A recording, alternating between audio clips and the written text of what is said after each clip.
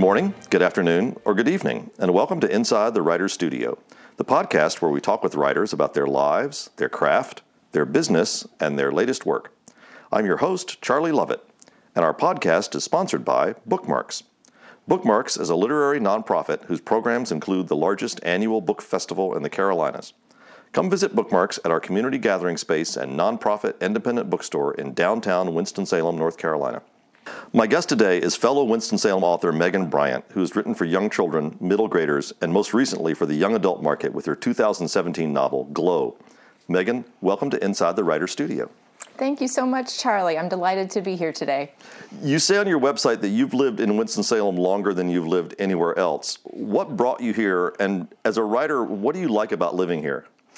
Well, I consider myself so fortunate every day that fate brought me to Winston-Salem. My husband is a professor at Salem College, and we were really at the mercy of the academic job market in terms of where we would go when we left New York City. So when he was offered the job at Salem, we said yes, and I moved here sight unseen. I had never even visited before. And we found it just to be such a welcoming, lovely, friendly community, a fabulous place for us to raise our children. And for me as a writer, I cannot imagine a better place in the world. I have found so much support here as an artist, as a writer, and Bookmarks. In fact, one of my favorite things to say about Bookmarks is that they treated me like a real writer before I even treated myself like one. So they have really shown me such support almost from the moment they found out that I was here. So now that the bookstore is open, it's such an incredible space. It's my children's favorite place in the city. So we spend a lot of time there. That's great. I really, for those of you listening who are not from Winston-Salem, we call ourselves the city of arts and innovation. And the whole time that I was growing up, arts in Winston-Salem meant the performing arts and the visual arts. And I feel like now, because of Bookmarks, that the literary arts really is a big part of that as well in our city, which as writers is great to feel like you have a literary arts community. You've written a lot of children's books. Many of them don't have a lot of words in them, which is a real challenge. One of my favorites, and I got to actually read this book in front of you on opening day at Bookmarks when we had our very first story time, is a picture book called Dump Truck Duck. Can you walk us through the process of how you create a children's picture book, from who gets the first idea to how do you work together with the illustrator to now I have a published book sitting on my desk? Oh, yes. Well, Dump Truck Duck is dear to me for many reasons. I have a lot of little collections, and since I was a child, I have actually collected buttons of all things. And when my daughter was 3 years old, we were playing with the buttons because you can sort them by color, shape, and size. And I poured out a bag of buttons, and into my hand fell a duck button and a dump truck button at the same time. And I looked at that and I said, Dump Truck Duck. That would be really funny if ducks could drive trucks. And my 3-year-old said, Mommy, go write that book, go upstairs and write that book right now. Oh. And so, I thought, well, that's some pretty important feedback to get. So I went upstairs and I, of course, didn't get it drafted in an afternoon. But within a few months, I felt like I had a working draft. And of course, the conventional wisdom is to never, ever write in rhyme. Don't do it. Do everything you can to avoid it. But that book really demanded to be written in rhyme. So that was why it took me longer, because if you can't rhyme well, don't do it. So, of course, it takes it's a greater investment of time and work, but worth it. So I was really proud of my draft, and I told my daughter it was ready at last, and I sat down to read it to her, and about halfway through, she said, Mommy, I don't think it's quite done yet. Oh, no. And she was absolutely right. So I went back and I worked for a few more months. And the next time I had a draft that I felt was ready for my best little critic, she loved it. And that was actually the book that got me an agent, which was a really big milestone in my career in terms of helping me really take my writing to the next level and sort of break out of my comfort zone and work on bigger and more ambitious ideas. So once I had an agent, of course, Dump Truck Duck went on submission. Most people really like to talk about their successes. I really like to talk about my failures because I think that's such an important part of the process. So I'd been selling books pretty regularly. I got an agent. We sold a few things right away in the first month, and then we sold nothing for about 4 years. to the point where I just thought, well, maybe this isn't for me. Maybe I'm not really writing what the market is looking for. Maybe I should give it up. And that sort of experience really prompted this crisis of faith and a lot of introspection. And I realized no matter what I do with my life and with my days, I will always be writing. I will always be a writer. So I kept with it. And then all of a sudden, in, I think it was, 2015, Dump Truck Duck sold. And then in 4 months, we sold a total of 8 books. Oh, wow. It was because during those 4 fallow years where nothing was happening, I was continuing to write all the time. Sure. And all of a sudden, each book and each project found just the right editor at just the right moment. And there's that publishing magic for you. Yeah, yeah. So what was it like to work with the illustrator? Tell us about who illustrated Dump Truck Duck, and to what extent did you collaborate, or did he just take your text and put it in illustrations? Yes, so one of the most interesting things about children's publishing is that the publishing houses work very hard to keep the authors and the illustrators completely separate. So the woman who illustrated Dump Truck Duck is named Jo DeRuyter, and she actually lives in England.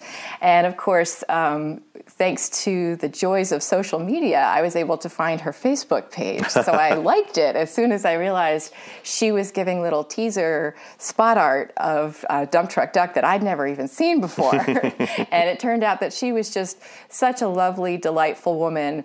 We didn't have any direct contact besides like some surreptitious social media likes until after the book was published. And then, of course, just a wonderful collaboration when Bookmarks asked me to read Dump Truck Duck at the groundbreaking for the new store. I had one of those just crazy ideas, and I said, what if I wrote a little bit of new text about the ducks building a bookstore? And they said yes. And I said, what if we asked the illustrator to do some artwork? And they said yes. And Jo said yes. And so as a result, she made this incredible piece of art that I love so much of the Dump Truck Duck characters building a bookstore with the Winston-Salem city skyline in the background. So for those of you who haven't been to Bookmarks, come to Bookmarks and then go back to the children's section. It's an entire wall. I mean, it's the text is in, I don't know, 80-point type or something, Yes. and the illustration is more than life size. I think those ducks are bigger than any actual ducks I've seen, and the kids just love it. It's it just creates this wonderful, warm, welcoming, unique space, which we're all just crazy about. I love that you have books, and this is not something I can claim in all the books that I've written. You have books that are not shaped like rectangles. Who comes up with the design concept to not shape a book like a rectangle, and how does that choice affect you as a writer, affect the words that you put into it, or does it affect you? Yes. So I really, in many ways, I got my start working on simple paper engineering. So I've always been really intrigued by books that have another feature to draw children in.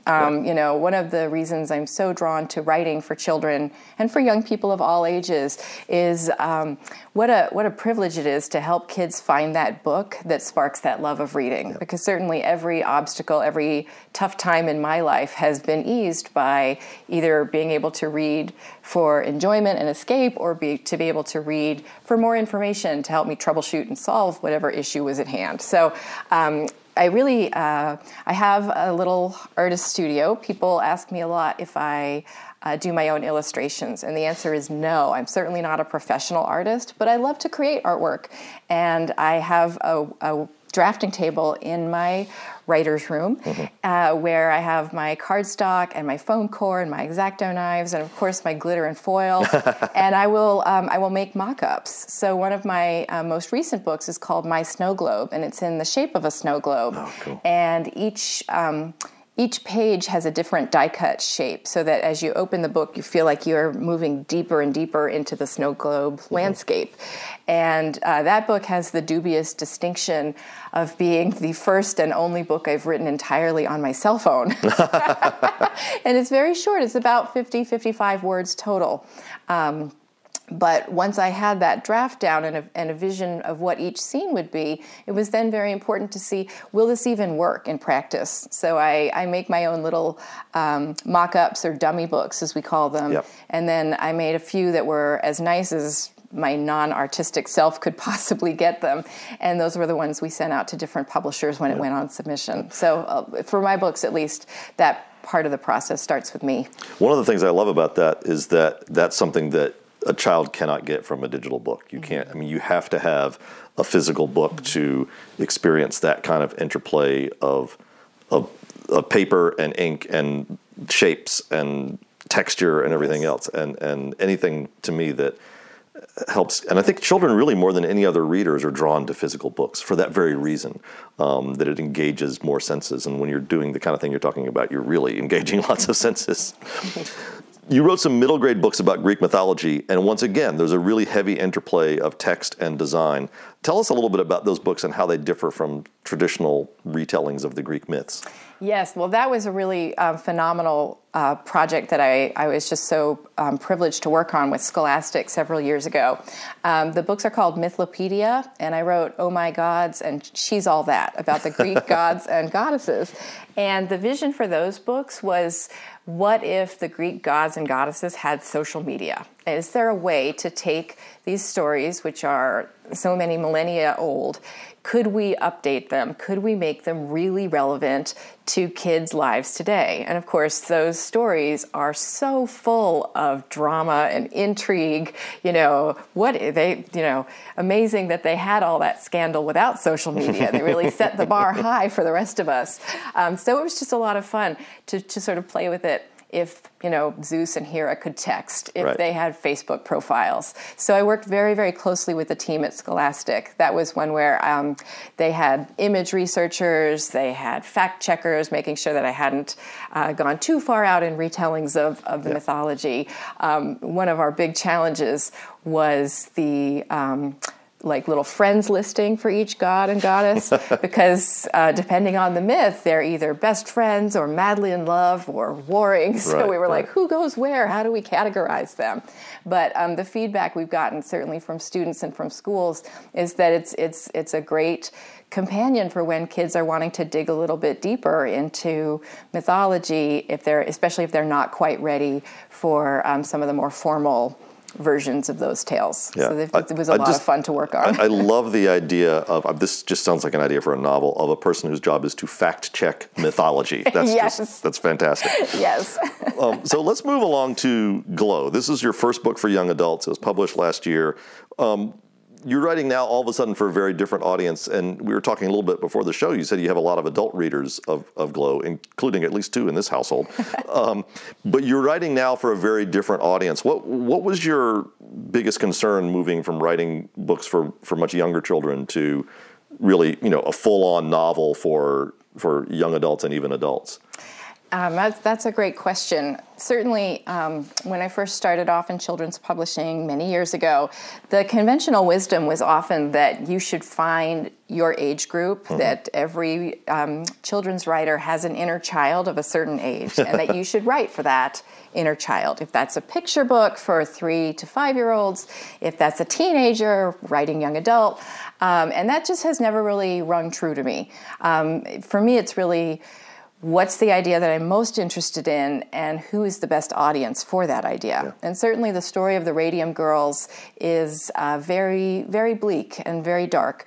And the question, of course, there was, when I wanted to write about them, would I write about it for a teenage audience, or would I write about it for adults? And I was ultimately drawn to writing young adult for many reasons, largely because the Radium Girls themselves were teenagers when they were painting the watch dials, and also because I feel that our history is just so very important, and I saw this as a wonderful opportunity to reach young readers about a corner of history that they might not otherwise know about. And it's been a big surprise, and also just a joy to have heard from so many adults who have found the book, and it may be that they haven't read much YA before, and now there's a whole area of publishing open to them. Yeah.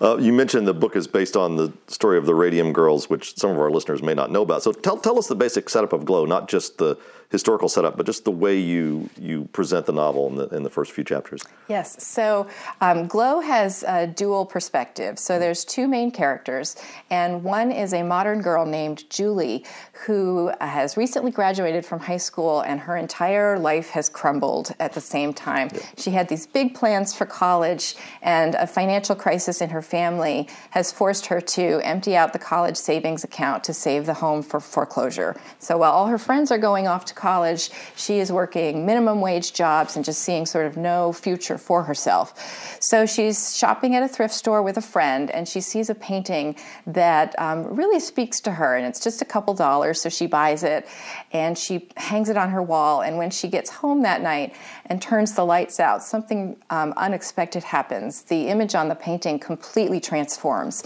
It has an entire other image in the dark that's not visible during the daytime. So Julie is a very artistic and scientific person, so this immediately piques her interest, and she's wondering, who did this? Who is this anonymous artist? How did they do it? What technique was used? What kind of supplies? And she is determined to solve this mystery. So she sets off on this quest throughout the great state of New Jersey to try to find more of these paintings. And there are several different types of thrift stores. Sometimes she's lucky and finds one. Sometimes she's not. But as she finds each painting, she realizes the images on them are just increasingly disturbing and nightmarish. And she slowly begins to unravel the story of the Radium Girls. And interspersed between Julie's narrative are letters that a Radium Girl is writing to her sweetheart, who is overseas during World War I. The Radium Girls were painting watch dials for the war effort. Now, because of World War I required so much trench warfare and night fighting, one thing that they very much needed was glow-in-the-dark or luminous products so that soldiers could be able to coordinate their movements in the dark. And what most people may not be aware of is that the very first glow-in-the-dark products in the world were made with powdered radium. Back during the time when radium and radioactivity was all the rage, before the general public knew just how dangerous and deadly it was. Yep. So the Radium Girls were a group of young women who were as young as 11 and generally in their teens or early 20s, who had these jobs that were just so coveted and seen as such an honor to have, where they sat in these gorgeous, big, bright, airy studios and spent their entire days painting with radioactive paint. And where this became even more dangerous than you can imagine is that the paint was very valuable, and the kind of brushes they needed to use were very tiny. So rather than wash the brush after each number they painted, the young women painting the dials were advised to tip the brush by putting the bristles in their mouth and reshaping it with their mouths. Right. And of course, radium is a deadly poison. It has the same chemical structure as calcium, so it's considered a bone seeker, which means when it gets inside your body doesn't quite know what it is, but it looks like calcium, so the body deposits it in your bones and in your teeth. And once it's there, there's no way to get it out again. Yeah.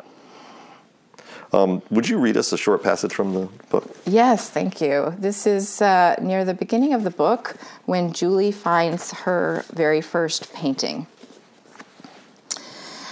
Much later, there was a full moon gleaming in the sky when I pulled up in front of my house, but it was still dark enough that you could pretend not to notice the peeling paint, the dandelions spawning across the yard, the for sale by owner sign that had been on display for nearly a year. Even though my mom was obviously home, her car was in the driveway, the house had an air of emptiness, a lonely feeling like no one lived there, which had crept over it with such stealth that Mom and I hadn't noticed until it was too late to stop it. If I was quiet enough, I could get to my own room without waking her, I hoped. With my paper-wrapped painting tucked under my arm, I tiptoed up the stairs, stepping over the creaky one like I still had a curfew. That was another thing that had snuck up on us, the end of my curfew. I think it died on the day I wrote that check to my mom, just over $200,000 after the penalty tax and administration fees. Anybody who can write a check that big is way too old for a curfew. The money was much more of a security blanket than my sketchbook. I used to wrap myself in thoughts of it, imagining paint-splattered studios or gleaming labs, the college education that would determine my entire future. To think that there'd been a time when deciding which college to attend, was the biggest problem I faced. Then my room was right in front of me, the door closed like always. I hung up my new painting before doing anything else, taking down the mirror over the dresser so I could hoist the frame up on the wall. The first hang was crooked, of course, and it would have been easier with someone to help. But this was a job I had to do myself, easing the frame by degrees until it was at least a little centered. I stood back to inspect my work. Yes, centered. At least something around here was. I turned off the light, I fell into the bed, and then I sat up. In the seconds between turning off the light and getting into bed, something in my room had changed. Something was not right. My painting, what had happened to it? Suddenly, I wasn't tired anymore, not even a little. I got out of bed and crept closer to the painting, which glowed with ghostly luminescence. Like a moth to the flame, I approached it without hesitation, my hand reaching to touch, violating every art museum's cardinal rule. In the dark, the canvas had transformed. The empty sky now glittered with stars, each one shining brighter than the real stars out my window. The wheat field had morphed into an ancient rose garden just past full bloom. Wilting petals had started to fall, drifting past thorns that jutted from gnarled stems. But the biggest change was that my solo aviator was no longer alone. Now there was a girl pressed behind him, her arms wrapped around his waist, her head resting on his back. Her scarf trailed behind her, fluttering in the wind. The expression on her face was what really intrigued me, that look of perfect peace, of utter contentment, of true love. The two people in the airplane were like puzzle pieces that had finally been found and fit together. Staring at her face, I wondered if anyone would ever look at me like that. I stepped back from the painting and made my eyes slip out of focus so that it was just a glowing patch on the wall with all the details blurred. When I focused my eyes again, I saw something else, a message written in the stars, correspondence by constellation. It read, Mon amour est plus grand que les étoiles. I had to draw on my high school French to translate that portion of your book. This is such a beautiful moment when she discovers that painting, that hidden painting below what she thought was the painting that she had bought.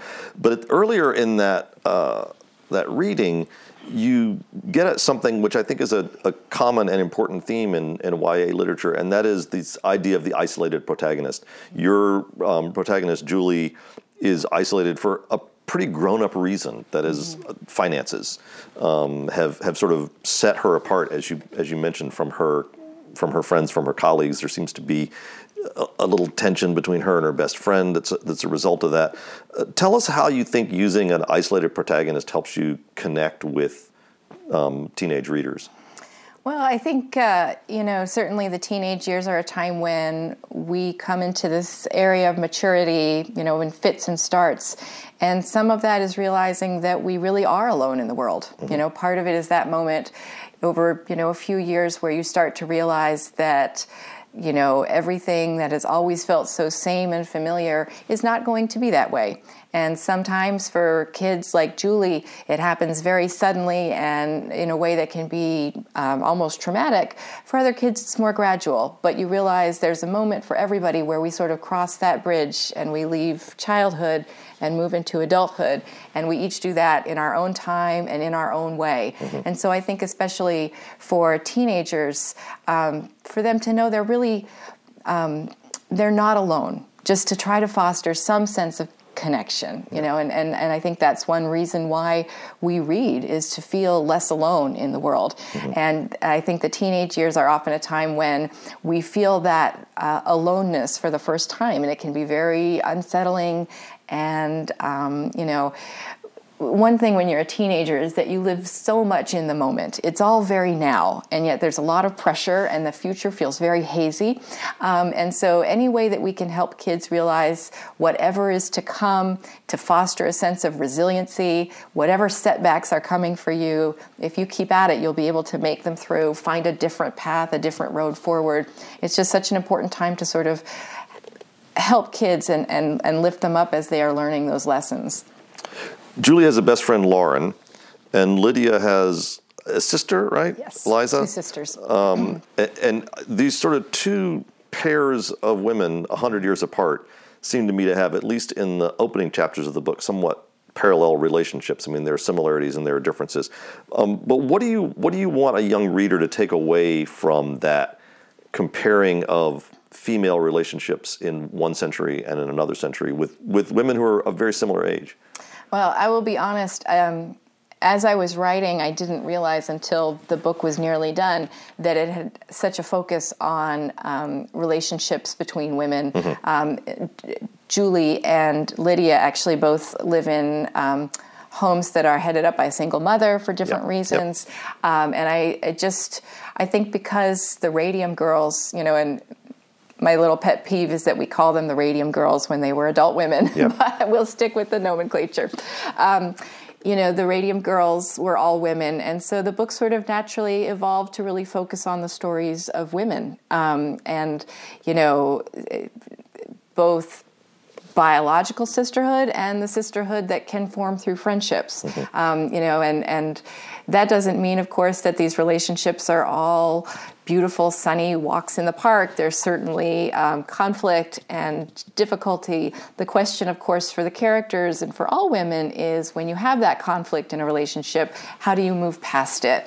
Right. Can you heal the relationship and make it something deeper and stronger and more beautiful, or is it irreparably damaged? And that's something that certainly Lydia struggles with her two sisters, and Julie with her friend Lauren, because they're certainly not on the same plane anymore. As I was saying, we all have different times of being propelled into adulthood, and Julie's just reached her sense of isolation before Lauren's gone through hers. So it's harder for them to connect now, really at the time when Julie most needs that connection.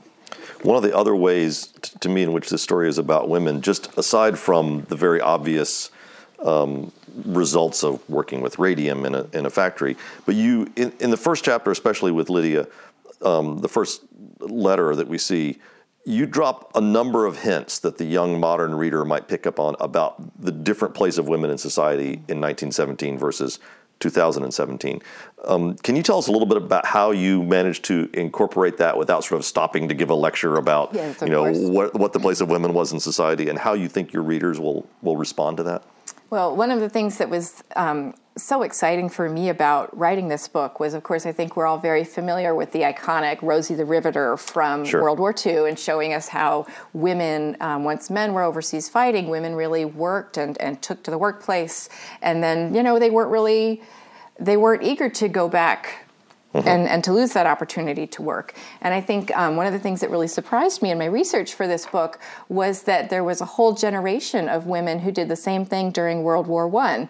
And one of my favorite sources was a book called Rosie's Mother, The Forgotten Women Workers of World War I. Yeah. So, of course, in many ways, many women have longed for the opportunity for work outside the home, and that was so exciting for these young women. They were thrilled not just to have the opportunity to work, to be paid for their work, to have that sense of independence, but also to be contributing to the war effort in a very real and meaningful way. And I think we have really, the past century, the past 125 years has seen such rapid change. It's hard for us to comprehend sometimes just how much is different now. And I think it's also, as I was saying earlier, so important for us to know our history, to know where we've been, so that we can make wise and informed choices moving forward. And I think it's so good for young women to understand that as well, just that, now it's expected that women will work.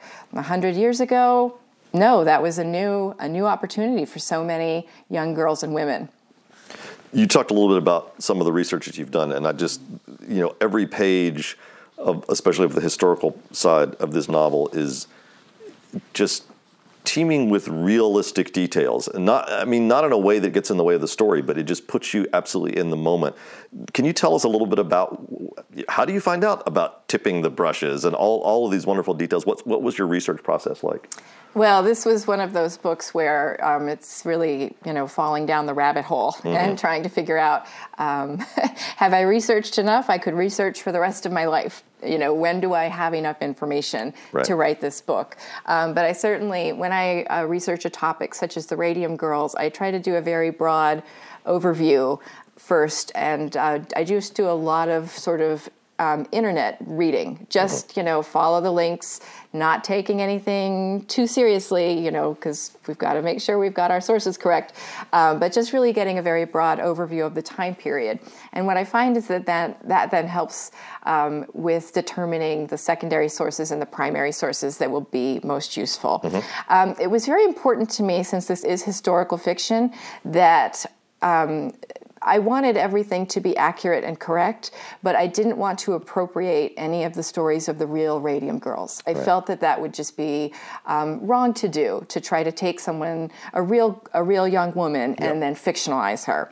So I tried to stay with accounts of the time rather than first-person accounts from the Radium girls themselves. And I just found many wonderful sources. I found this great old tattered book called Images of Healing that had photographs of what doctors' offices looked like at the time, and dentist's office, and the sort of tools that would be used for a blood draw, things like that. I love the details, so I found the weather records for 1917, and so that because Lydia's letters are dated, if she was writing about the weather on a particular date, I wanted to make sure it was accurate. So I went to that level of detail in the research, but again, I also have to be careful that you don't get bogged down with too many details. So it's really knowing, now that I have this wealth of knowledge, what's most interesting, what's most important to include. And of course, that's where, great beta readers and great editors come along with some feedback and let you know if you've put in a little too much.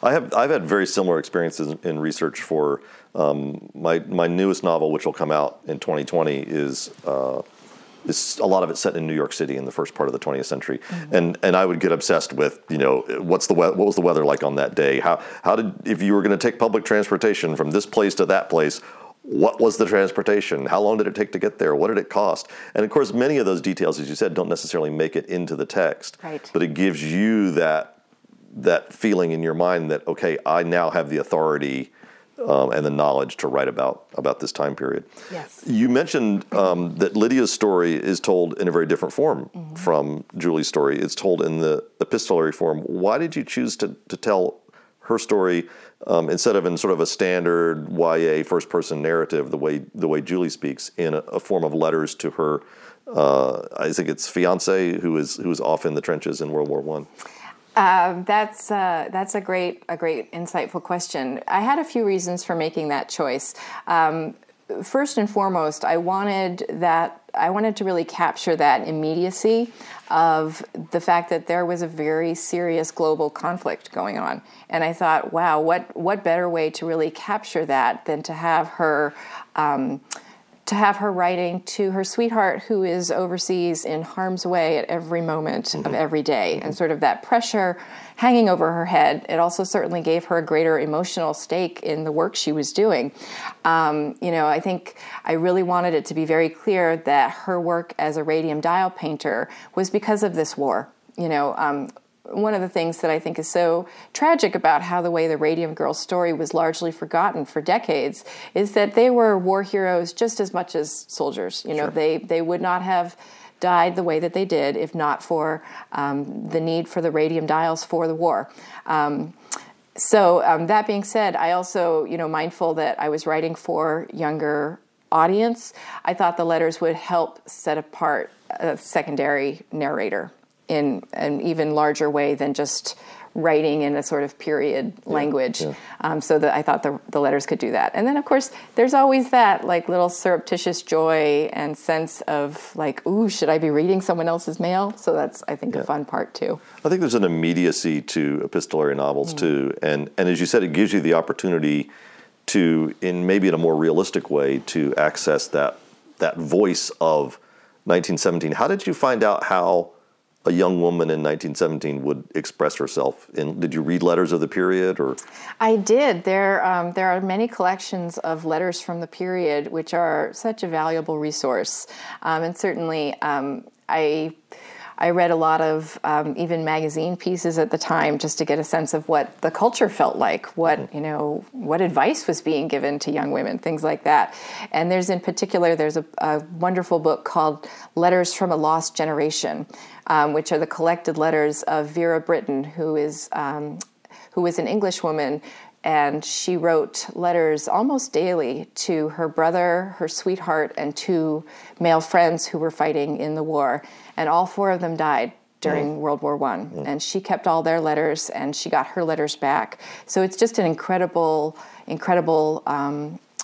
and just heart-wrenching collection of letters to read as the war starts. And then it just drags on, and the losses were so tremendous and so high. So I will say I took a little artistic license, and Lydia's letters are longer than most letters of the period would be. Yeah. But, she had a lot to say. For those of you out there listening, please write letters and diaries on paper with ink so that 100 years from now, people will be able to look back at our culture and understand us a little bit better. It scares me that so much of what we create now in terms of these documents that were so valuable to you in crafting this novel can be gone with the flick of a switch it's so true. in our current society. I love objects in books that can have multiple meanings. I put a lot of them in my books. And to me, the painting that Julie discovers, and then eventually paintings, but I'm thinking especially about the first one, is one of those things that has, it quite obviously is something different in the day and something different in the night. But tell us about some of the different things that you think that painting might symbolize. The first painting that she finds? Yeah. Yes. Well, certainly it has this feeling of escape to it. Right. And when Julie buys the painting, what draws her to it is that there's just a man in an airplane flying away, and she wants to escape from her own life and her own circumstances so much that she sees that, and it really speaks to her. The way, our responses to art are so individualistic. And then, of course, one of the mysteries of the book is who is creating these paintings, because we end up having the 3 sisters who are all employed at Radium Dial, and each one has the opportunity to access the radium for the paint. Each one considers herself artistic in different ways. Yeah. So that's one of the central mysteries. So the question becomes when the painting transforms and there's a second passenger in that plane, a young woman, who is she and why is she trying to escape? And certainly there's other images. The fact that a rose garden appears is another element. The flowers and roses, things that wither and die, especially things of beauty like a young woman would be. Another way the story reminds me of my own novels, and this kind of connects to the painting as well, is the use of artifacts, of physical artifacts, as a window through which to view history. I mean, she has that painting. You talked about the books and the research you did. I mean, did you see any of these watches? Did you see anything that's a physical artifact that really sort of took you back to that time period? Yes, I have a great story about that. So this book was both the book of my heart and it was the hardest book I have written to date. It challenged me in all sorts of ways because, of course, I needed to do so much research about the time period, about art, about science, about radioactivity, about medicine. Fun fact, I got myself kicked out of Brenner's Hospital doing my research. First time I got kicked out of anywhere for a book. But it was such a challenge. And because I also wanted the book to capture the way the past influences the present, there needed to be a lot of overlap. So I had all sorts of lists and charts about what's happening where and what foreshadowing and what reveal. And it ended up feeling at times just very confusing and even overwhelming.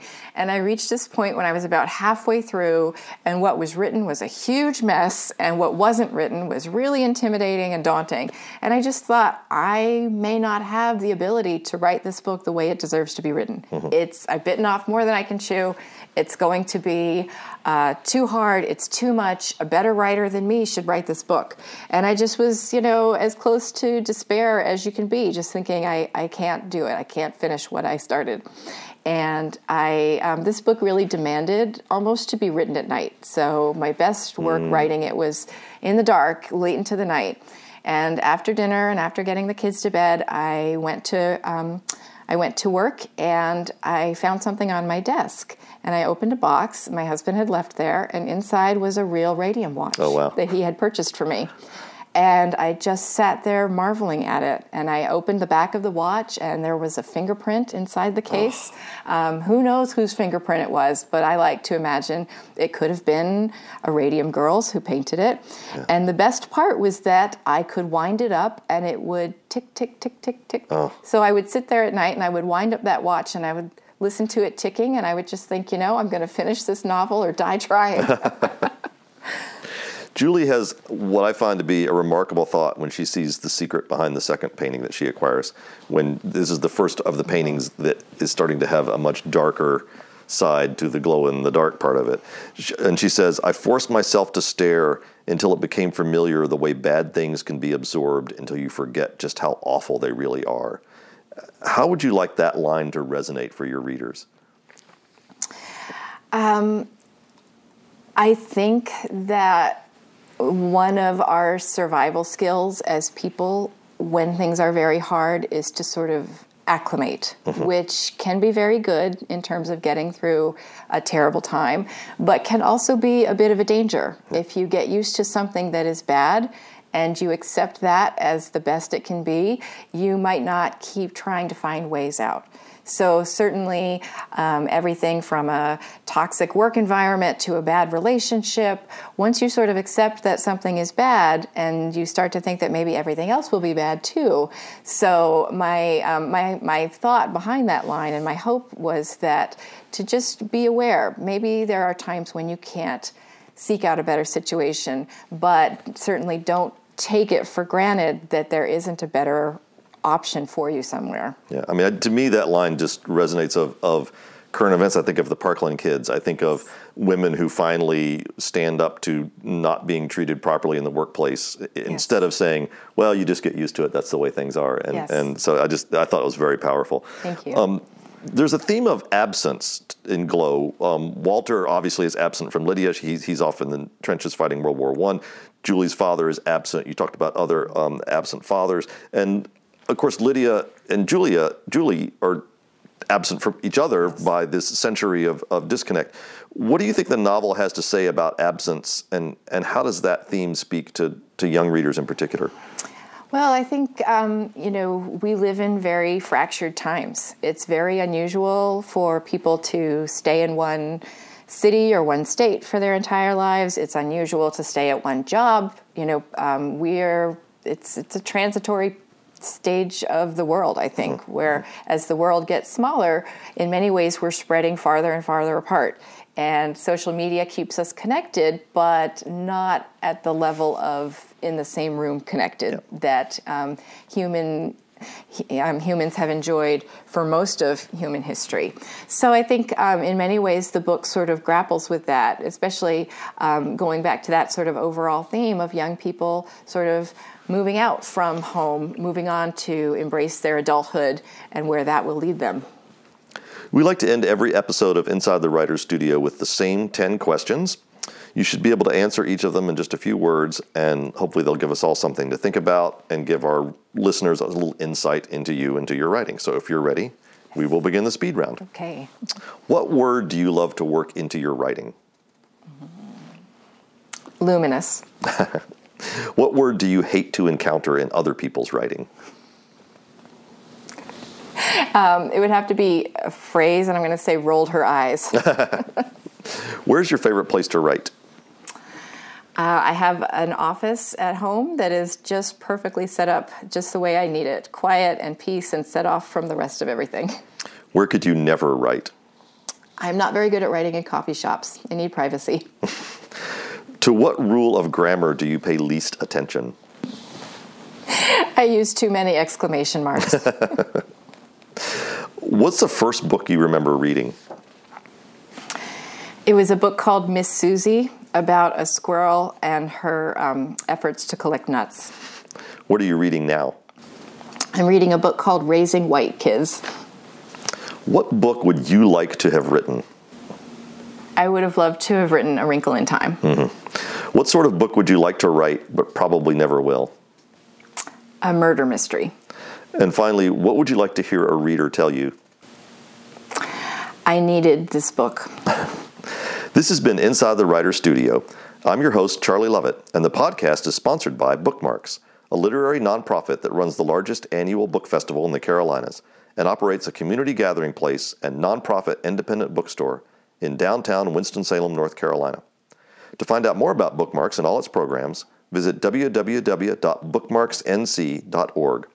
My guest today has been Megan Bryant, whose book Glow is available wherever books are sold.